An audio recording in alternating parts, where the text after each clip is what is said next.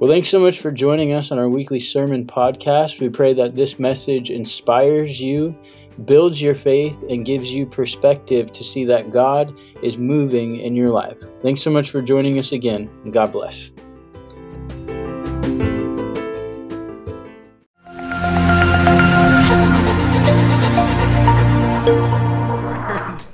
Matthew chapter 22 is where we'll be, and then we'll jump over to Galatians chapter 5. So Matthew 22, verse 37 to 39, it says, "And he said to him, You shall love the Lord your God with all your heart, and with all your soul, and with all your mind. This is the great and first commandment, and the second is like it. You shall love your neighbor as yourself." Now flip over to Galatians chapter 5. Some of you just got to Matthew chapter 22. Galatians chapter 5, 19 through 21. It says, "Now the works of the flesh are evident: sexual immorality, impurity, sensuality, idolatry, sorcery, enmity, strife, jealousy, fits of anger, rivalries, dissensions, divisions, envy, drunkenness, orgies, and things like these. I warn you, as I warned you before, that those who do such things will not inherit the kingdom of God." Let's pray. Lord, thank you for your word. God, we thank you that it is alive and active, and it is sharper than any two-edged sword. God, it is able to get into the places of our hearts and even our minds that nothing else and no one else can, Lord. And we ask that you would do that today. Whatever worldview we have, Lord, I pray that you would ultimately shape it into a biblical worldview. God, we don't have authority over your word. Your word has authority over us. And God, we ask, Lord, that you would just lead us by your word. Guide us by your word. Help us to be so familiar with your word that when we do have discussions that arise in our lives, Lord, about these hot topics we've been talking about, Lord, may we have an answer to give that person, and may it not be our own answer. May it be yours. May it be the truth of God that sets people free. And so, Lord, we commit this time to you. We ask that you would just invade this space. Help us to be so sensitive to your leading and guiding. And it's in Jesus' name we pray. Amen. Well, repeat after me if you would. God is good. Jesus is real. His word is alive. I am his. Very nice. So, before I get any further, bring your Bible every Sunday. Every Sunday. Because you will hear me or whoever else is up here on a Sunday or even on a Friday to turn into your Bibles. I guess that counts if you have an iPhone or an iPad. You can flip the screen on. You will never hear me say that, though. Please flip your screens on, too. But bring your Bible. There is an importance to it. We want to know the Word of God. We want to become familiar with the Word of God. We want the Word of God to stick to our hearts. David even says, "Your word have I hidden in my heart that I might not sin against you." And in order for that to happen, we have to know the Word of God. And I know we help you out with putting it in the bulletins and up there. But listen, there's nothing like holding a physical copy of God's Word in your hand. And if you need a Bible, we will definitely get you a Bible. We have Bibles on the back thing over there, whatever that's called. So another accessory. Visitor Center. That's a good one. Okay. Good thing this is recorded, so we'll remember that wording for next week. Anyways. All right. So was it last week that we went inviting people to our Easter service? Okay. So if you haven't had an opportunity to invite somebody to the Easter service, I highly encourage you to do that. Even if you're not a part of this church, your church most likely has an Easter service. I would encourage you to invite those people in your community to your Easter service. Why? Is it because we want a packed house and we want everybody to come on Easter because it's like the Super Bowl Sunday for churches? No. I mean, Christmas and Easter, let's be real. Those are big days for churches, and Mother's Day. But listen, that's not the goal. The ultimate goal in inviting anybody to Easter service or a church service in general is for them to hear the gospel. Amen? That's the whole aim behind it. It's not so they can sit in nice, bright orange or red or whatever color chairs these are, or, anyways, I wanted to share a few stories because I went last week, but it didn't stop there. Inviting kept happening, and I want to encourage you with this, maybe to help put your guard down a little bit, just to be encouraged to go and share.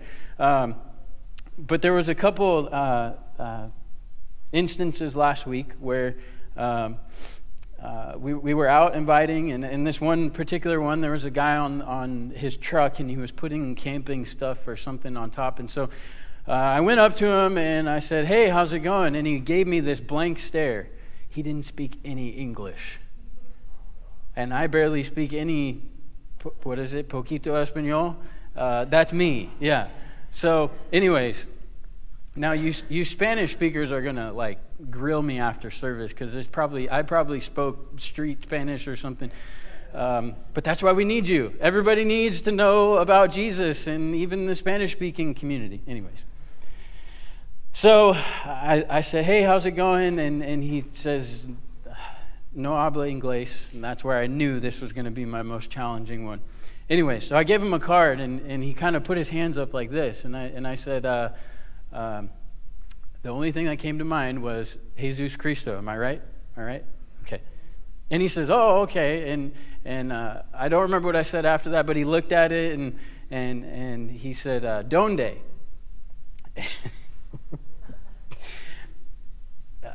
And I said, "Iglesia?" Right? Is that okay? Anyways, he got it. He said, "Oh, okay." And that was the extent of our conversation, because obviously I couldn't dialogue with him after that. But who knows? Maybe he'll come, and maybe we'll have some translators here to translate the gospel for him. Who knows? That'd be awesome.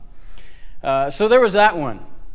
But it didn't just stay there for that weekend. It went into my week. I went to a store, and I got to talk to these two young girls, and they were trying to help me with what I needed. And one of the girls said, "It's interesting." Well, hold on. Let me back up a little bit. They asked me for an email. Now, I already get bombarded with emails, so the next best email I can give is my wife's email, so she can get bombarded by emails. And so I gave her my wife's email, and I can't say the whole email because then you'll spam her as well. So, but it's got 777 in it, and so she asked me a question about the latter part of the email, because there's a graphic design type thing in there, and she says, "Oh, are you a graphic designer?" I said, "No, I'm not, but my wife does a little bit." And she says, "Oh, okay, well, what's the significance of the sevens?" And I said, "Well, we're believers in Jesus. We believe that 7 is a number of completion, perfection." And she says, "What's interesting is that all week I have seen the number 7. All week. And while I was there, while I was dialoguing with her, the coworker next to her said, okay, I'm not making this up, but look how many unread text messages I have on my phone. 7. And then she printed out my receipt, and the register number was 7. And then my total came up, and there was a 7 in it. And she says, "Okay, this is really weird." And she says, "Maybe I should go try playing the lottery." No, don't do that. And so, to be honest with you, I was going to leave it as is. I was just going to, say thank you, grab my stuff, leave, and do the normal thing. Well, I get back in my car, and I kid you not, every time I tried to put my key into the ignition, I kept missing. I don't know if the Lord had my muscles spazzing out or whatever, but I couldn't get in the ignition, and finally, I look over at my seat, and next to me are some Easter invites. And I was like, I see. So I go in, and I said, I think the number 7 that you guys are seeing has a lot more to do with the Lord than it does with luck at this point. And I said, I'd love to invite you to the Easter service just so you can hear the gospel. And they were very appreciative of it. But remember from last week, and my point number 2, don't be weird. I wasn't weird. I was just being obedient. Now, some of you may think that's kind of, never mind. I'm not going down that road. But listen, the question I have in us inviting is, what if someone is waiting to be invited? What if somebody is waiting to be invited?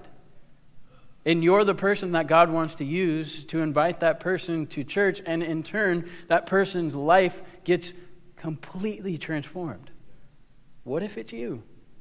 So don't be afraid. If we're to be fools, let's be fools for Christ's sake. So, but if you go to T-Mobile, just know they've already been invited. I already got that part of Beaver City covered anyways. So we've been in this series called Hot Topics, and the first one we did was on government. The second one we did was on abortion. The third one we did was on sexuality, and this one happens to be on racism. It's a very hot topic within our culture today. We see Black Lives Matters, we see Antifa, we see all these different things that are coming to the surface, critical race theory, and on and on and on and on we can go. There's an issue with race, and it's very apparent. And so what is our stance as believers towards this is my ultimate goal for this morning. But as I prepare these messages, my mind can't help but go back to this verse, which is found in 2 Corinthians 10:4-5. It says, "For the weapons of our warfare are not of the flesh, but have divine power to destroy strongholds. We destroy every lofty opinion raised against the knowledge of God and take every thought captive to obey Christ." Listen, the topics we have mentioned so far are strongholds for the many who are trapped in these topics that we have talked about,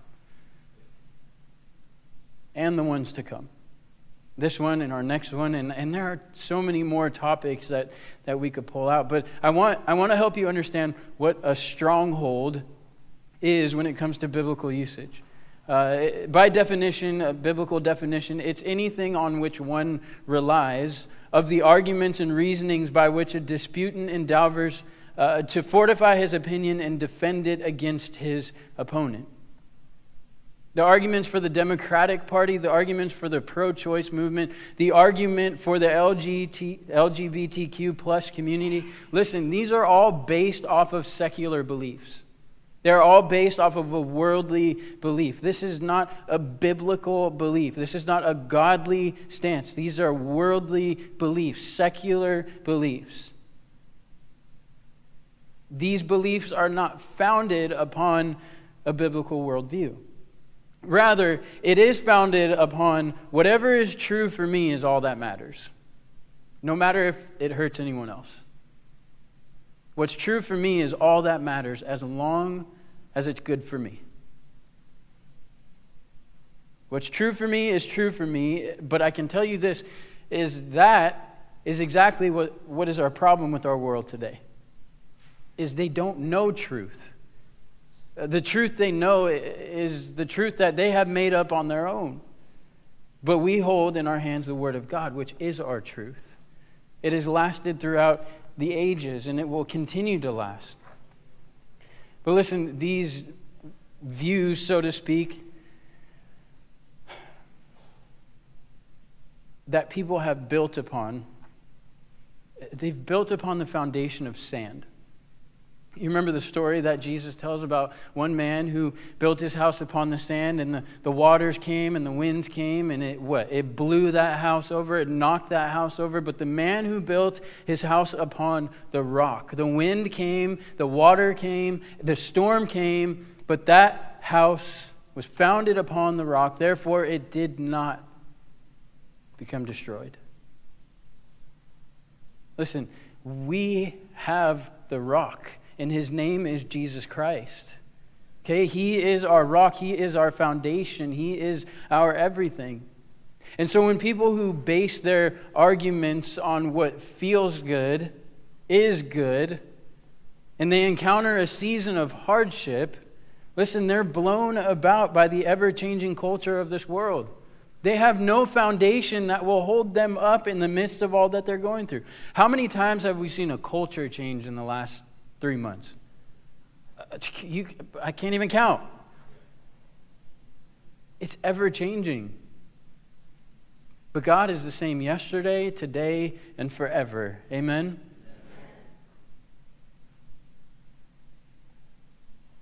But listen, it's not just the people of the world. You may think that you're building your life upon a strong foundation, but you may be deceiving yourself. Just because you come to church, just because you listen to podcasts, just because you read your Bible, does not automatically make you a Christian. It does not automatically mean that you are building your foundation upon the rock. So be sure that you're building your foundation upon Jesus.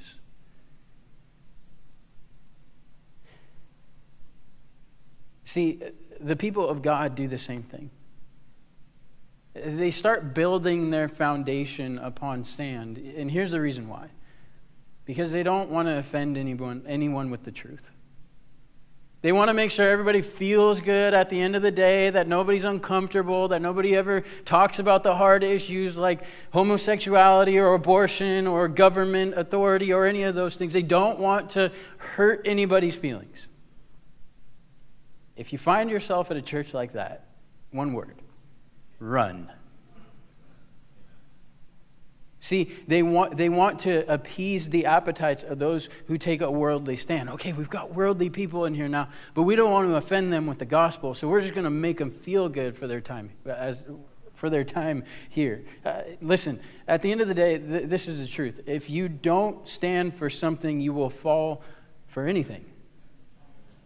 So why not stand for the Lord? Because in the Lord we find our truth. Thank you, Bob. Amen. And when you know He is truth, when you discover that He is truth, here's what you're to do. Stand. Stand for that truth. And listen to this. Pastors have done a major disservice to the church at large, with most recent pastors apologizing for their stance on LGBTQ+, to leading their flock into a Marxist culture. Listen, pastors have been swept away by the tide of this culture. And like I mentioned, if you're a part of a church where the pastor of the church is afraid to speak the truth, one word: run. It doesn't matter how well of a preacher he is. You may understand him clearly, but if he is not speaking the truth, run. And I'm not tooting my own horn on this. I'm not saying come here because we talk about these topics. No. I know what it's like to be in their shoes. I know the pressure that they feel from some of their elders and board members and the like. We got to get more people in here. We got to see the finances come in. Don't do anything to offend them. But I, for one, no longer wish to succumb to the tides of the culture. I refuse to be swept away. My decision, and I hope it's your decision as well, is to stand firm upon the rock, Jesus Christ. Cliff actually posted this the other... I'm putting you on the spot again, I'm sorry. He posted this on his Facebook. Now, everybody go friend request him. Just do it right now. But it was by Michael Youssef, an Egyptian pastor. And this article is, you need to read it. As I read it, I began to become convicted over my own ministry, if you will. But I love what Youssef says. He says, I've always believed, as goes the pulpit, so goes the pew. As goes the pew, so goes the culture. He continued, as a pastor, I put the full blame on us, right in our laps, because we want to be liked, loved, and followed on social media by millions of people. Pastors are the culprits. We need to be about Jesus, not about being liked, because that is deadly as far as the gospel of Jesus Christ is concerned. Thank you, Michael Youssef. It's true. It is exactly true. If I offend you at any point, I'm not sorry. This is the word of God. This is the truth. And if you are offended, I pray that the Holy Spirit does some convicting work in you to lead you to repentance. For us in-house and even those online. But listen, I'm not looking to be liked. I'm looking to faithfully preach the word of God. Every Sunday, or whenever I have an opportunity to be up here, to faithfully shepherd the flock, you guys, into green pastures that God has for you through the Word of God. Now, this is what I believe pastors should do, but what about for the rest of us? I don't know who said it, but it was in the same article. Here's what we're all called to do, pastor or not. Love big. Then lock your knees, stiffen your spine, and preach the Word of God. And if culture doesn't approve, love big, lock your knees, stiffen your spine, and preach it again. Come on. That's what we're called to do. No matter what culture thinks about our stance, we know that our stance is upon Jesus, and that is truth.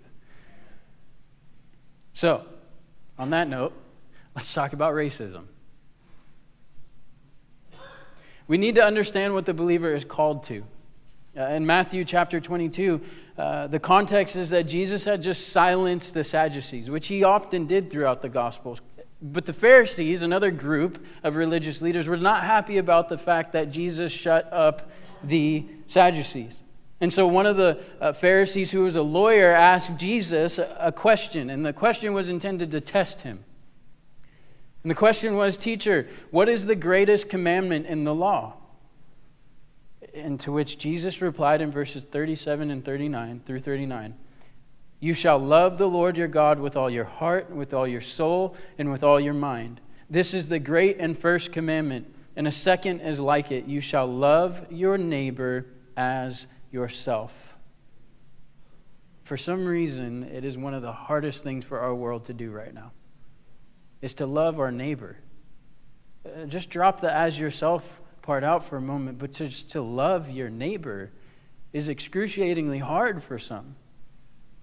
And then we take it to another level, as yourself. See, Jesus laid down the biblical mandate for all believers, and it's quite simple. To love all, the Caucasian, the African American, the Latino, the Korean, the Vietnamese, the Chinese, and on and on and on and on it goes. It doesn't matter your skin color. Jesus wasn't specific. You shall only love the African American people. You shall only love the white people. He said, love your neighbor. That is encompassing everybody. Not just certain people groups, but everybody. Even the LGBTQ community. Love your neighbor. If we aren't loving, how are they ever going to know the love of God? See, the love he has called us to is not an emotional type of love. I think so many times we get worked up over things, and sometimes we are the least bit loving to our neighbors, even to our own family.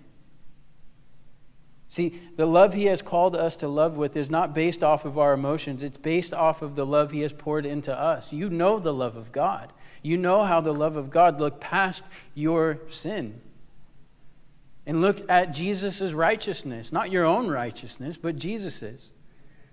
See, the love that we are loved with by God is to be the love we are to love others with. Did you catch that?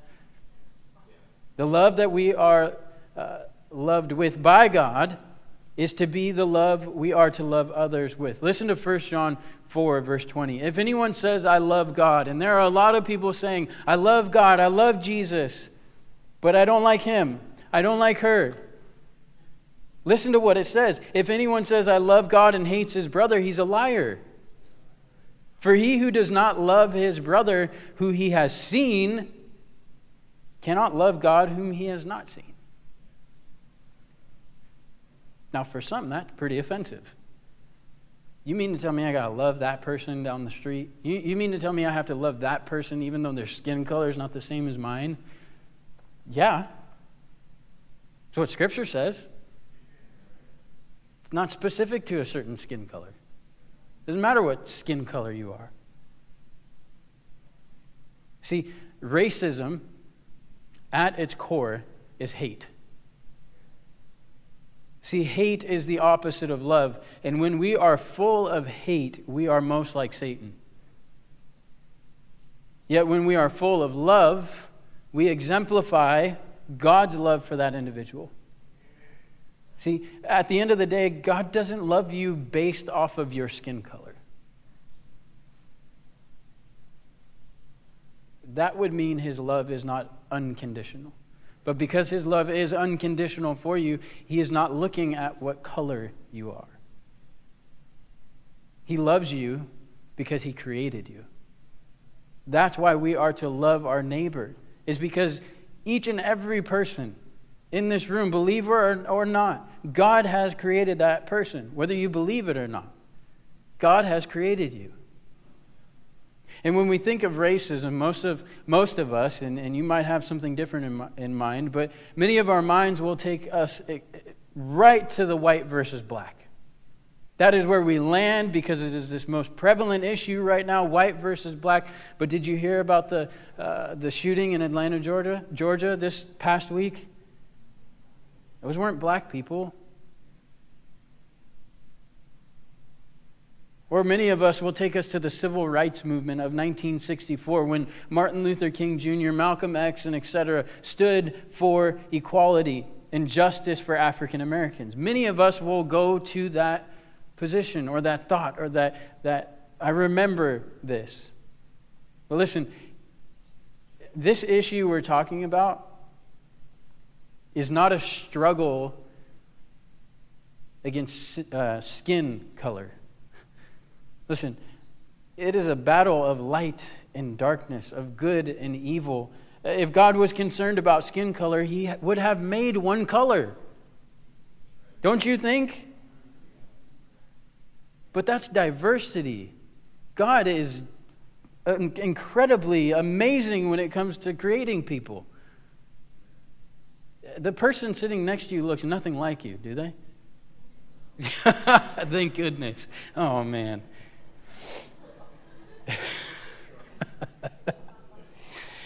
But listen, I believe God values diversity. And when diversity, the differences within us, and unity meet, when they collide, it's a beautiful thing.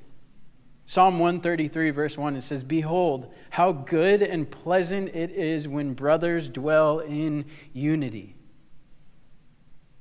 Unity. So, why is racism sin? Point number one, it disrupts the unity that God desires for all humanity. Now, I don't know how many of you are familiar with this critical race theory and what it is and how it works and all that. I'm not going to get into the depths of it, but it is the belief, ultimately, that America is a fundamentally racist country. The critical race theory seeks to solve concerns about racial inequality, but instead of solving problems, it creates new ones. There used to be another word for this: stereotyping, ultimately. You see, viewing someone different based on different qualities or characteristics. And when we view someone as less than, because you're not the same skin color as I am, we're ultimately saying God messed up when he made you. God messed up when he created you. That's ultimately when we're saying. When we cause this division because of skin color, we're ultimately saying, I don't think God knew what he was doing. See, when we take a racist stance, it ultimately goes to show that we aren't concerned with unity. We're not concerned with the fact that God desires unity for all humanity. See, the devil's tool to divide is disunity. It's this, you're not like me, so therefore we can't even look at each other, we can't even talk to each other. However, the Lord's tool to unite is diversity. See, when we look past the skin color of another, it is a holy slap in the face to the enemy. When we can get past that, We can say, I don't care what skin color you are. It's slapping the enemy in the face. It's saying, God has called me to love. God has called me to be united with my neighbor, no matter their skin color. I remember at Harvest, one of the pastors who was kind of a mentor to me, he was sharing a story how his parents grew up in the black and white days, if you will, where the segregation between white and black was at a high, if you will. And he told me how much his parents hated black people. Now, they grew up in a small town, and it was predominantly white people that lived there. And I remember him sharing how hostile the white people were towards black people. And so one day, I don't know what caused him to do this, he took a swab test for Ancestry.com just to see his ethnicity, his racial background, all that stuff. A couple weeks go by, and he gets his results back, and he finds out that he has 6% African American in him. And the look on his face was ultimately a look of joy. So he told me, talking to, or as he would have to talk to his parents, it would be definitely an interesting, eye-awakening thing for them. But listen, at the end of the day, whether we are 100% of a nationality or not, can I tell you this? We are 100% sinners. It doesn't matter if you have 6% Latino, Black, Caucasian, on and on and on. I can tell you this. We are 100% sinners. And since we are 100% sinners, we are in need of the blood of Jesus to cleanse us from our sins. So when we look at Scripture, just like abortion, many people will argue that, well, you Christians should just stay silent when it comes to these topics because the Bible doesn't mention abortion. You shouldn't talk about abortion. Since the Bible doesn't mention racism, you shouldn't talk about racism. Many people will say, stay silent, stay out, and shut up, because your Bible is irrelevant to what we are dealing with in our culture today. And this is why many pastors and church leaders have fallen into the woke church, because they don't want to offend anybody. If it's not in the Bible, if there's no mention of abortion, but there is mention of life, if there's no mention of racism, but there is mention of diversity, and we still better stay silent. We better not say a word at all, because we don't want to offend anybody. We don't want our big givers to get upset. But God's word addresses sin. And racism, as we'll see, is sin. Because it disrupts, number one, it disrupts the unity that God desires for all humanity. And throughout Scriptures, we see that there are 20 vice lists in the New Testament. Sin lists, if you will. Mentioning many sins. But one we're going to focus on just for a moment is Galatians 5:19 through 21, like we read a while ago. It says, now the works of the flesh are evident. Sexual immorality, impurity, sensuality, idolatry, sorcery, enmity, strife, jealousy, fits of anger, rivalries, dissensions, divisions, envy, drunkenness, orgies, and things like these. If you look at the middle sins, if you will, they are social sins. But would it be fair to say this, that racism is enmity? That racism is strife? That racism is fits of anger, that racism is rivalries, that racism is dissensions, that racism is division. Would it be fair to say that? Because that is exactly what is happening in our world today.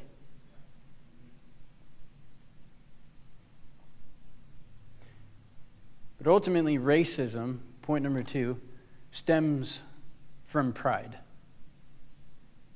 Another word for pride is haughty. Not that type of haughty, but haughty, H-A-U-G-H-T-Y.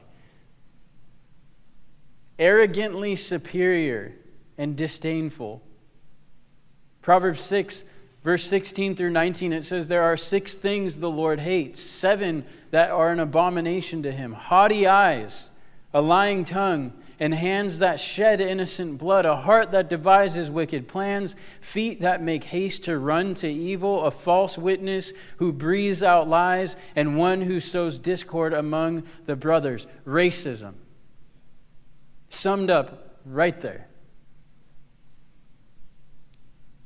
Ultimately, racism stemming from pride. Pride is thinking of oneself better than the other. See, pride is an ugly monster that ruins relationships, ruins the individual without the individual really even knowing it. Pride is like this. It's thinking you can be the president of the United States just because you're better than. You can fill in your own at the end of that. See, pride divides. It is the ultimate reason why there is segregation based on ethnic backgrounds. One ethnic group thinking that they're better than the other. It's pride. And pride is sin. Pride is a big-bellied sin. And most of the sins that we see in our world today are the offspring and issue of pride.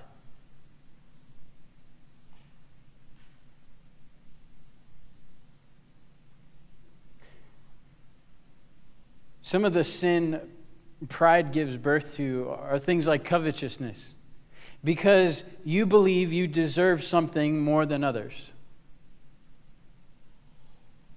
Pride gives birth to ungodly ambition, because you believe that you are most qualified, and the idea of someone else being preferred over you is an insult to your perceived worth. Boasting, because everyone should know who you are and what you have accomplished. A judgmental attitude, because you believe the errors of others are much more serious than your own. The last one, hypocrisy, because you must hide the truth, your own failures, in order to avoid shame and accumulate praise. This is pride. Pride gives birth to these sins. Pride is a big deal. Pride is sin, and pride ultimately gives birth to racism. The last point, I got 3 minutes. Racism is demonic. Racism is demonic. We can take a lot of different approaches towards racism. We can take a historical approach. We can take a political approach. We can take a theological approach, a philosophical disagreement type of approach. And all these are good, but we need to see that the fight against racism is more than just that. It is a spiritual war. See, we cannot talk about racism without talking about what Satan wants. When we talk about racism, we cannot forget him. But let's get this straight. Satan lost the war when Jesus was crucified. Amen? But it doesn't mean he's given up. He is still prowling around looking for those whom the Bible says he might devour. See, Satan will use whatever he can to ruin lives, including racism. Racism is not just a fight against government or law or individuals or a system.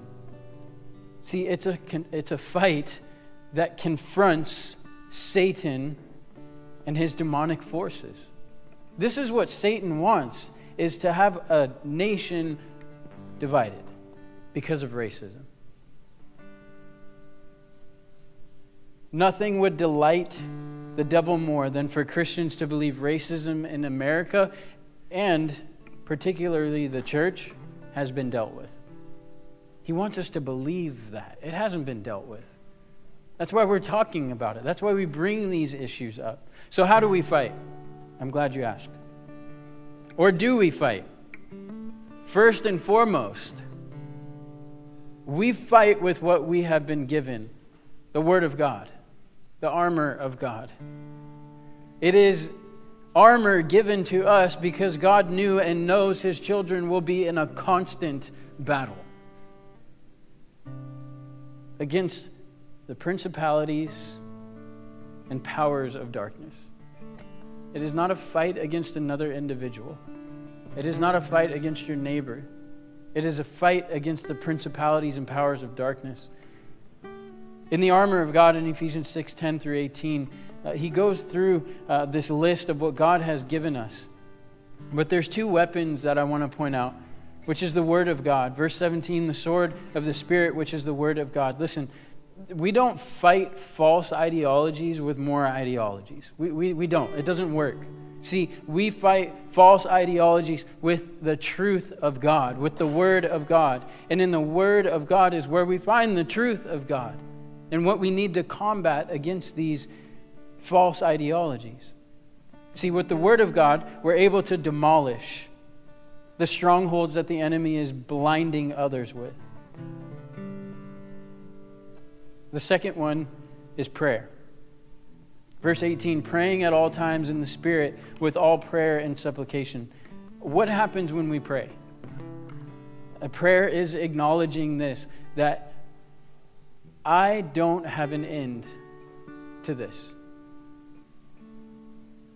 That we do not have what it takes to bring an end to these matters, such as abortion, such as sexuality, homosexuality, such as racism. It's saying, God, I don't know what to do, but I know you do. Prayer is acknowledging that truth, that God knows what needs to be done. It is saying, God, this is the need. The need is to end abortion. The need is to end racism. The need is to end ungodly leaders in places of authority. These are the needs, God. And you can meet them. You can meet the need because you are powerful. That is what prayer is. It's saying, Lord, we can't do anything, but you can. So in closing, do I have the answer on how to end racism? Yes. 2 Chronicles 20, verse 12. O our God, will you not judge them? For there is no power in us to face this huge horde that is coming against us. We don't know what to do, but our eyes are on you. That's how we end racism. We keep our eyes on Jesus. Not on the differences in people, but on Jesus. That's where we'll find the unity that he desires.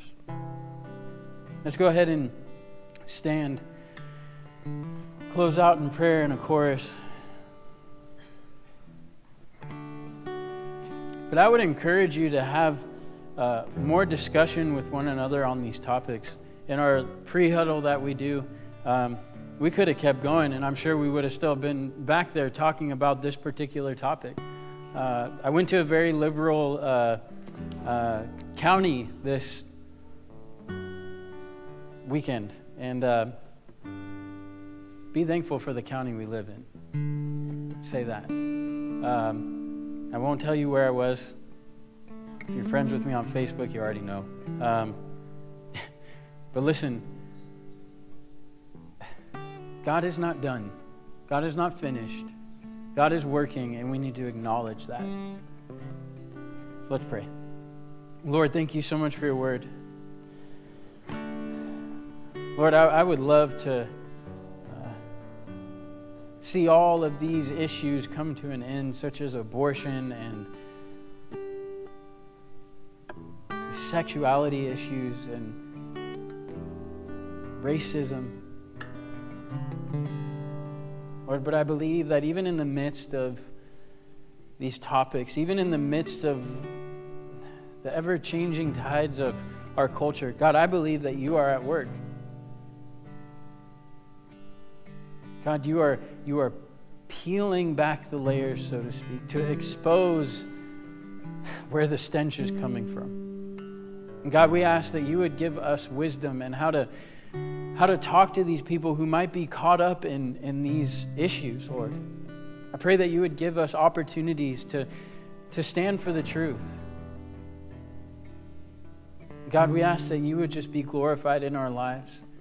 God, we want to live for you. That is our desire, Lord, and we ask that you would help us to do that daily, not just on Sundays, but help us to do that every day of our lives. God, we thank you for your word and the power of your word, and how when it does go forth, it will accomplish that which it was purposed to do, and it will not return to you void. And so, Lord, would you unleash your word upon our community, upon our state, upon our leaders, upon us, God. Lord, we ask that you would go before us as we continue just to walk close to you. Help us to follow you well. And it's in Jesus' name we pray. Amen.